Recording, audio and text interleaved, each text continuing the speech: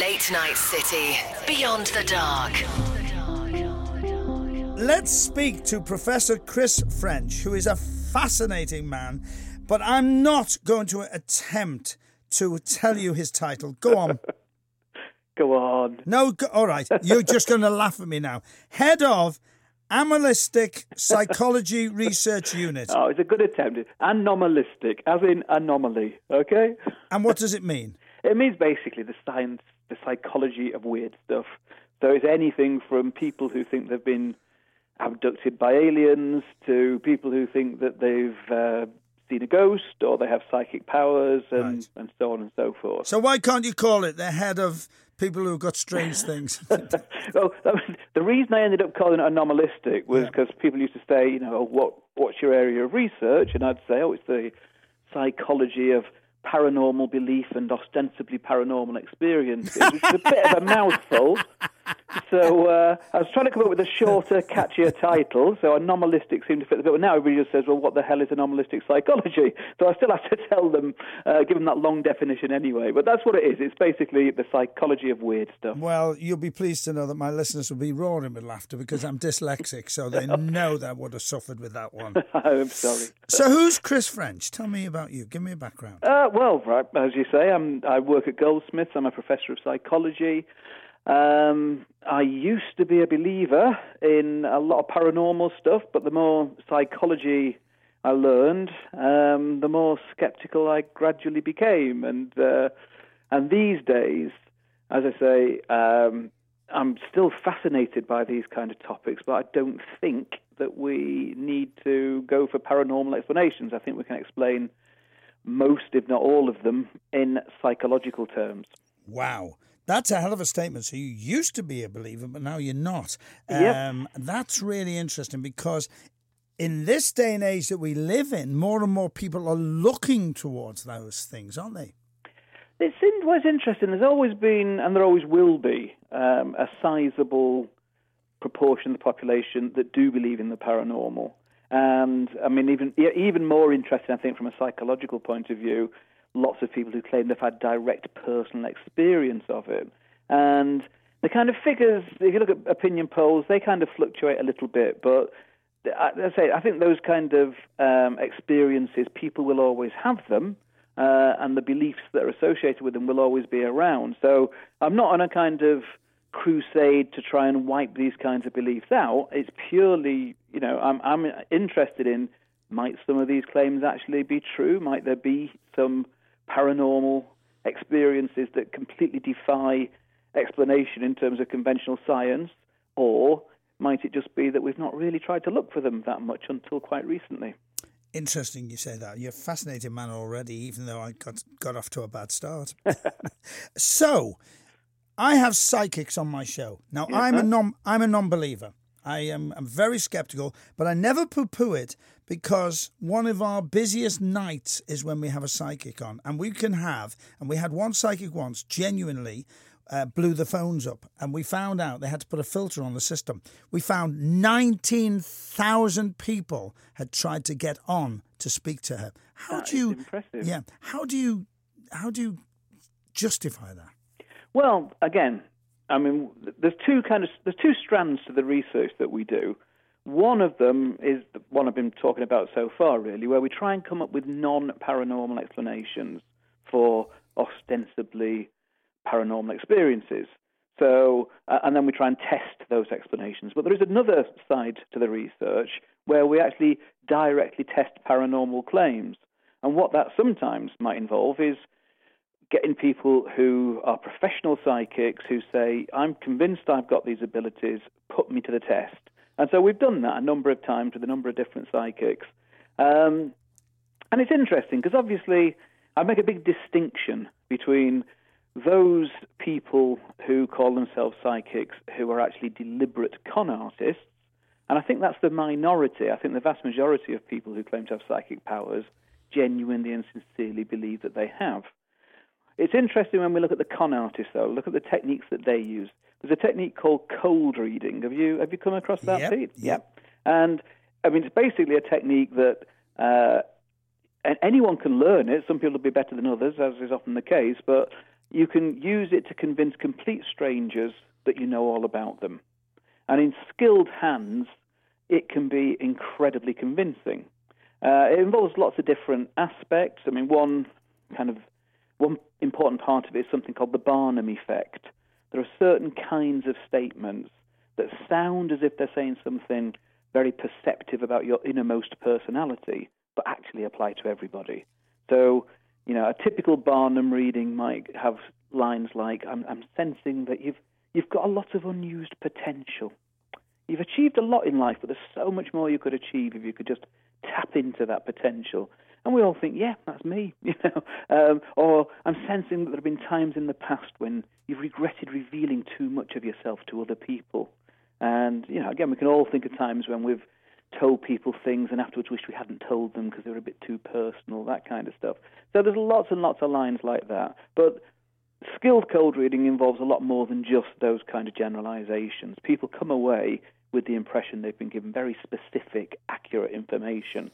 And when you actually analyze sittings between psychics and clients, you find that the psychics often ask an awful lot of questions, which is a bit odd because they're supposed to be telling you stuff rather than asking. But it's the way they ask the questions that is interesting. They typically will ask the question as if they're just looking for confirmation of something they already know.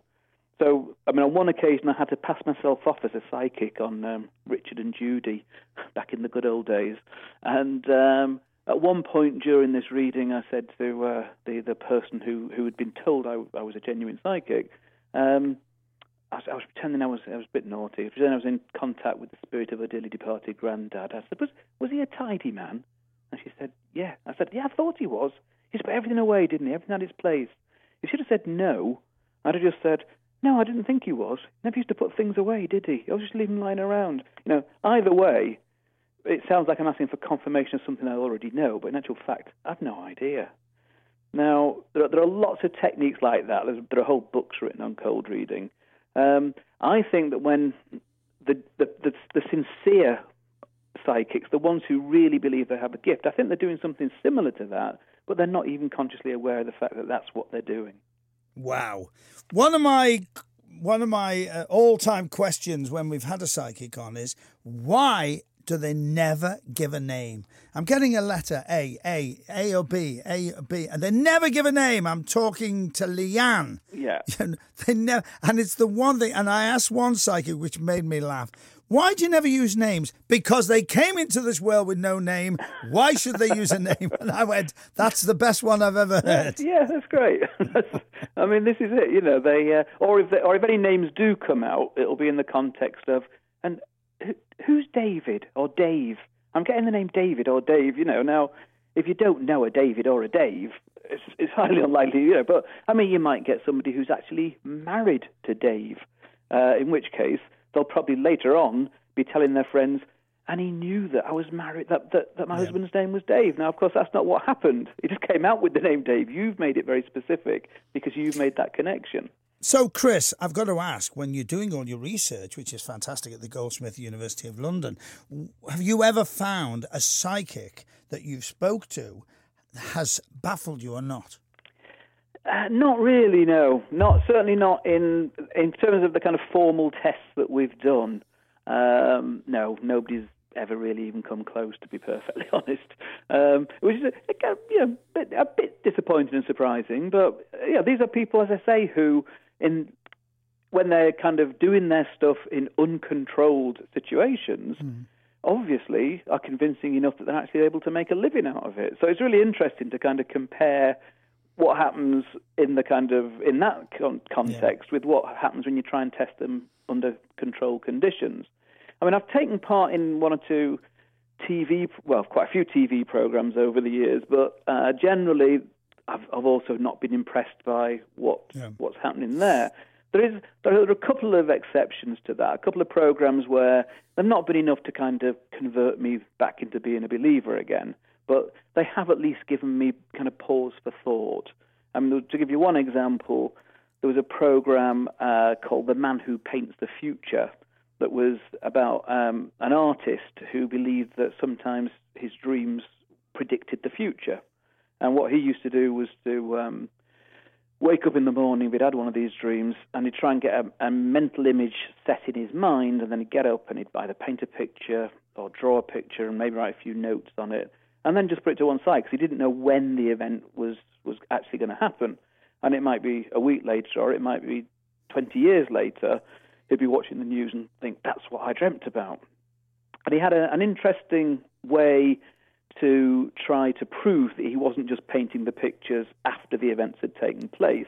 He would toddle off down to his local bank and have a photograph taken of himself holding the picture in front of the little date thing on the wall. Which is kind of, it's a bit amateurish, but it's really, it shows good intention. I think the guy was totally honest. And on the one hand, our role in the program, my role in the program was to kind of put forward possible skeptical, non-paranormal explanations, which is what I did. But there were a few of the paintings that he'd done that actually did give you pause for thought. For example, he had 2 dreams about the Twin Towers collapsing. One was a couple of months before it happened, and the other was 5 years before it happened. But it was 5 years to the day. So you've got this rather spooky photograph of him holding his picture, and it's definitely the Twin Towers in the picture, with the date 11th of September on the wall behind him. So, who knows? So you had no explanation for that? Basically, he painted so many pictures. One of the things that we did was to look through the news archive to see if on occasions we could find incidents in the news that were even better matches to his dreams than the event that he had actually identified. Because what you can get in this situation is something called subjective validation. And what that means is if you've got 2 very rich stimuli, in this case a picture with lots of detail in it, and all of the news items over a very long period, if you expect to find some kind of connection, some kind of match there, there's a very good chance that you might. Now, whether or not that in itself proves that there's something psychic going on is a different question. And the fact that we could find other news events that seemed to match his pictures, in some cases even better than the news events that he'd found, showed that there was room for that to happen. And the same kind of thing is happening when psychics are doing readings. If you've got somebody there who is a believer, they are looking for the connections between the sometimes vague statements that the psychic might come out with, like I'm getting an image of a black dog. What does that mean? Or I'm getting the letter M. Somebody with the name begins with letter M, and they're making the connections themselves, and then remembering them as being more specific and striking than they actually were. So, Chris, you really do delve into it. You really dig, don't you? Well, I think that's what you need to do. It's one of those areas I've found that very often when you start to dig deep into particular claims, they very often become weaker and weaker the further down you go. So things that might be presented as being kind of dramatic evidence to prove the paranormal, once you get a few more background facts and details, you realise that maybe they're not quite as impressive as they're being presented in certain TV programmes or newspapers or magazines. Chris, I've got to ask, and I've mentioned this on air before, and I'm always very curious about this.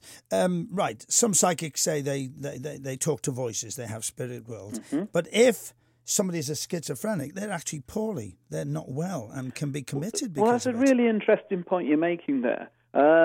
We've moved away in clinical psychology from a kind of an approach that basically says, you're mentally ill, you're sane, to more of an acceptance that there's a continuum there, and that some people never have any kind of weird experiences ever in their lives. At the other extreme, you've got people who are having psychotic breakdowns and clearly they need psychiatric help. But there's an awful lot of room in the middle where you can have people... hallucinations, for example, are much more common in the non-clinical, well-functioning population than is generally realized. And just because you have maybe an occasional hallucinatory experience doesn't mean you need psychiatric help. There's this concept within psychology... it's called schizotypy. It's a personality dimension that relates to the degree to which people have these unusual experiences, like maybe sometimes hearing voices, that aren't when people aren't really there speaking to them, or seeing things that aren't there. And many people will actually kind of say, well, yes, I've had that sometimes. Sometimes when I'm lying in bed, I think I hear something, and then I realise, no, I didn't. It was just my imagination, or it was something else. And it doesn't necessarily indicate a serious psychological problem. It's basically only if it's happening with such frequency and it's maybe distressing that people might then seek help. Other people, and I think this is what you're getting at, might decide, actually, it's a gift. I can talk to spirits. And I think a lot of the psychics who are the genuine, sincere ones may well be experiencing those symptoms. But to be honest, if they're not doing anybody any harm and they're not distressed by it themselves, you might as well just say, well, good luck to them. I say I'm not convinced there's anything paranormal going on there, but the important question from a clinical point of view is, are they distressed by it? And if they're not, well... I'm glad you said that, because that's exactly why I have them on. So that's a great conclusion of that bit. I've got to ask you now, because you're so in depth into all these things, where does religion fit in your opinion? Yeah, well, I think it does. It is very closely related. For a long time, people who were interested in this kind of area tended to steer clear of religion, because obviously there may be more sensitivities involved there. You probably would guess that I might be an atheist, and you certainly would be right if you did. So for me, religion, paranormal belief, superstitions, New Age beliefs, all that kind of stuff, they're just different examples of what I call magical thinking. And certainly there are some experiences that people report. A good example would be near-death experiences, which are inherently not only paranormal but also religious. People think that they actually, come directly into contact with divine beings. So really, if you're interested in one, you have to be interested in the others as well. And I think it's, they have the same psychological roots, the same kinds of biases in the way that we tend to think, and probably based on the same kind of evolutionary history. I think a lot of these biases that we have that might lead us to think that something paranormal or supernatural has happened are a result of the way that our brains have evolved. Our brains have evolved to keep us alive, and that means that we have a bias towards seeing things, making connections, seeing significance and meaning in things, sometimes when it isn't really there. On one hand, it's a gift because it's how great discoveries and creativity occur, but on the other hand, we overplay it, and it can sometimes lead us to draw conclusions which I suspect are probably not actually true. Chris, do you think religion is man-made? Yeah, in the sense that I think it is a product of our own minds, but not in the sense that someone's kind of sat down and deliberately plotted it and planned it and designed it. I think it's something that's emerged naturally from these kind of biases that I think we have as a result of our evolutionary history. In your research, have you found whether ghosts exist or not? I've not found any evidence for them, and I think there are lots of more plausible explanations. One of the talks that I give, if I'm invited to go and give talks, is the psychology of ghosts and hauntings, and there are lots of different factors involved. One of the things that we're particularly interested in is something called sleep paralysis. Have you heard of that, Pete? No, tell me. Oh, it's fascinating, and it's really remarkably common. Estimates vary, but somewhere around about 20 to 30% of the population will report having had sleep paralysis in its most basic form. And by that I mean it's when you're half awake and half asleep and you realise you can't move. And it typically just lasts a few seconds and you snap out of it. But in some cases, you also get associated symptoms that make it much, much scarier. So you might, for example, get a very strong sense of presence. You feel as if there's someone or something in the room with you. and whoever or whatever they are, they don't mean you any good at all, even if you can't see anything or hear anything. But you might also get hallucinations. You might hear voices or footsteps or mechanical sounds, or you might see lights moving around the room or dark shadows or even monstrous figures coming towards you and threatening you. You get difficulty breathing. There's a sense of pressure on the chest, and maybe understandably there's intense fear. Now you can imagine if you get this kind of experience on a regular basis and you don't know there's a scientific and medical literature about it, it's not too weird to think, well, somebody's going to think either it was a ghost, it was a demon, or maybe I've even been abducted by aliens. And that is indeed what some people tend to think. But sleep paralysis, as I say, is pretty well understood. We know what causes it. It can be terrifying, but it is actually essentially harmless. But, you know, if you're the person who's having these attacks and you don't know what the hell's going on, then you might find that hard to believe. Am I right in assuming you're the best dinner guest anybody could ever have? Absolutely, yeah. I'll be around on Saturday. But you cause mayhem, no doubt, at a dinner party. Well, yeah. I mean, the thing is, it's one of those. I mean, this is one of those areas that whether you're a believer or a skeptic, most people find fascinating. You know.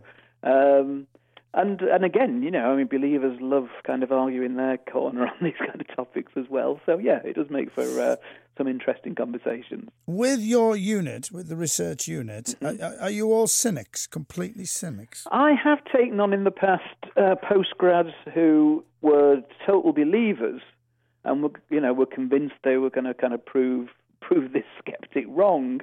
And my attitude would be, well, go for it. You know, I mean, the kind of experiments that you would have to do to test whether telepathy really exists, for example, would demand the same kind of skills as to look at any other area of psychology. So in terms of the scientific training, that's fine. And, you know, I think an important part of skepticism is to always be open to the possibility that you might be wrong. New evidence might come along that proves that what you once thought was mistaken, and you should be prepared for that. So I always used to basically say, yeah, okay, you know, you go for it, you carry out your studies, and let's see what you find. And yeah, they having had quite a few students over the years who've been total believers. None of them ever actually produced any evidence that convinced me that I was wrong. Did you have a look at the Egyptians? Not in any depth, no. Great. And one more question: Do aliens come into your remit? Oh, they do. Oh, that's another of my favourite topics. Go on. The whole psychology of alien abduction. Oh, I tell you what. Can we save that for another time? Let's do that. Would you mind? No, that's fine, yeah. Chris French, tell me again what you're head of. Head of the Anomalistic Psychology Research Unit at Goldsmiths, University of London. Thank you for talking to me. Thank you.